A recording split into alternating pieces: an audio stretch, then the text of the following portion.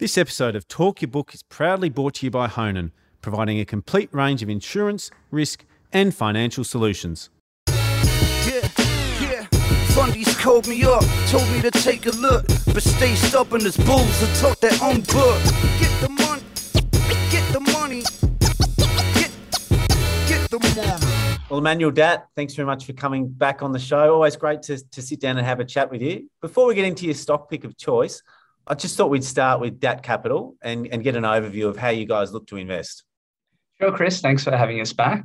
So Dat Capital, we tend to focus on growth and special situation opportunities.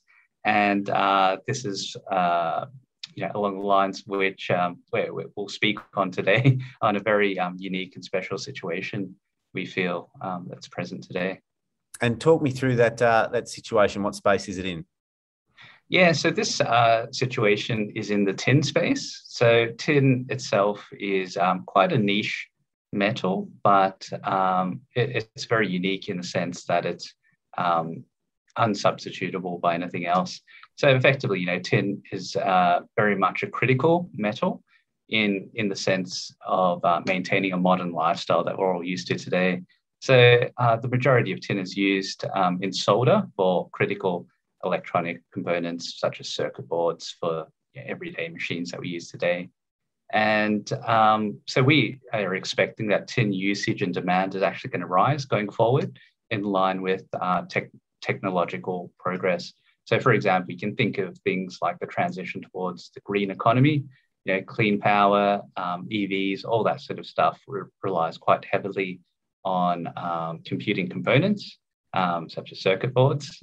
So it's actually very much aligned with the rise in the green economy overall. And we've heard so much about the importance of copper in the green economy, nickel, lithium and cobalt. It feels like tin, in terms of its narrative and the importance for the green economy, it hasn't quite hit the mainstream yet. Is that fair from your view? Yeah, I'd say so. I think it hasn't quite captured the public's imagination. Rio Tinto actually identified back in 2018 that tin actually had the most leverage to the transition towards a green economy. And I think a lot of that ultimately comes down to the fact that with tin supply itself, it's actually quite limited. So to give you a little bit of context, so China and Indonesia are the largest sources of tin production, followed by Myanmar, Russia, Bolivia, Peru, and the DRC in Africa. So, global tin production as a whole has been relatively stable in the past. Even though demand has exceeded supply for a long period of time, the gap has historically been filled via the sell down of strategic stockpiles held by various nations around the world. Now those stockpiles are depleted, and also some primary production suppliers are actually depleting, for example, in Myanmar. So on one hand, you have a demand shock that's coming up as a result of the adoption of all these various new technologies that's driving demand. But on the other side, you have declining and diminishing supply. So it really sets up quite an interesting situation. And it may not be in the mainstream news yet, but certainly the price has indicated that there's a supply shortage, if you like. Talk us through what the price has done for tin over the last, call it 3 months, and maybe just illustrate just how short the major exchanges are on tin supplies. Yeah, absolutely. So I'd probably say over the last year, the tin price has risen over 100%. So today it trades at over $60,000 a tonne. This is in Australian dollars. And probably since the start of the year, I'd say the major commodity exchanges for the future contracts, they've been desperately short of supply. And that's led to quite a unique situation in futures that we call backwardation, which is effectively where the 1 month contract trades at a much higher price than longer duration contracts. Generally, the opposite is true, given that for a metal or for any sort of commodity, you have storage costs that are incurred. So it's quite a unique situation to be in for almost a year now. And it really demonstrates how tight the spot market is at this point in time. So, given the overall context, we think that there's definitely a case for tin to trade sustainably higher than the present pricing. And as a niche metal itself, we've seen in the past that these can go up tremendously, go 5-10x. We can only think about cobalt back in 2017, and also looking a bit further back, uranium also did a similar gig in 2006, 2007. So there's plenty of precedent for this sort of market setup, and that's what we find so exciting in these special situations. And we'll get into your actual stock pick in a minute, but it's also a commodity that's really hard to play. There's not many producers, and particularly not many producers that give you a clean exposure. Of the few that I follow, it also appears that they haven't been that closely correlated to the price of tin. Have you found that with some of the tin stocks you've been following? Yeah, absolutely. And I think ultimately our preference would be to invest in a producer, because we know that ultimately a producer is capturing the actual value in the commodity price. Not to say that species won't go up, or those with undeveloped resources. Anything bad about the species around here, man? Yeah. But ultimately, in these sort of moves, you'd see more speculative companies go up a lot more than producers. But ultimately, we think it's quite prudent to have a core position in a producer and maybe top up, take a portfolio approach, I guess, and spread your money amongst the various species that you might want to back. And what stock did you want to dive into today? Yeah, so I'd like to talk about Metals X, which is one of only two listed producers in Western markets, at least. And so Metals X operates a mine known as the Renison Project that's located in Tasmania. This is a world-class asset that has produced for well over 100 years. And the deposit itself is still being extended, and production is projected to increase in the coming years ahead. Renison itself is actually 50% owned by Yunnan Tin, which is the world's largest tin producer. So that really gives you an indication of the quality of this particular asset. And talk me through the Metals X journey, because I reckon I looked at it a couple of years ago when I was exploring different potential copper exposures. What's their history? Yeah. How have they cleaned the business up? And then we'll dig a little bit deeper into the numbers after that. Yeah, sure. So Metals X, I think historically the Renison mine was its flagship project. And then over the years, they had tried to dabble around with various other commodities, most notably copper and nickel. So they actually took over another listed company, which held the Nifty Copper Project in WA. But also, they at one stage they also had, or they still presently have, a large nickel laterite resource that's currently undeveloped.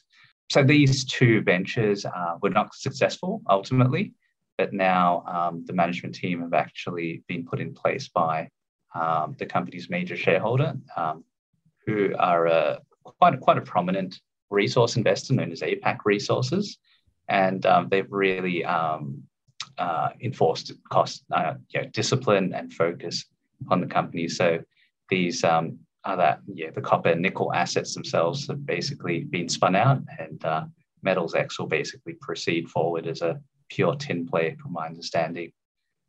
And what did you make of the company's recent quarterly announcements? Yeah, well, I think it definitely shows that Renison is just an absolute cash machine at current prices. In this last quarter, they achieved tin pricing, or realized tin pricing, of about 44,000 a tonne. We actually expect in this existing quarter that pricing will rise materially to about 55,000 a tonne.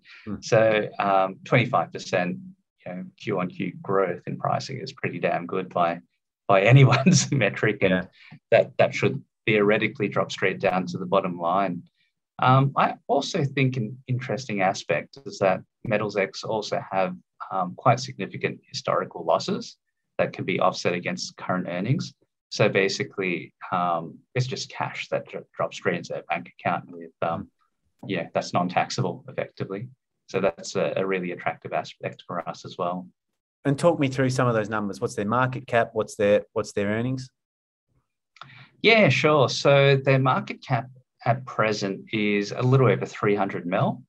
In this last quarter, the top line revenue was about 110 million off the top of my head. Mm-hmm. And about half of that was just straight EBITDA. They have a 50% share, so you extrapolate that, and that's probably about 25 mil in EBITDA, net to MLX. So from my perspective, if you're assuming that, last quarter they achieved 44,000, and you annualize that, it's really trading at a 3 times EBITDA multiple, and not that. I think that's really cheap considering the strategic nature of the resource, but also there's so many different growth avenues as well in terms of the production, but also the growth projects itself from the company. And talk to me about their balance sheet. What does that look like? Yeah, so it's pretty much debt-free at this point in time. Printing cash, plenty of growth assets that they hold. Probably the most prominent that I highlight is their Ren-Tails project, which is basically a tailings reprocessing operation.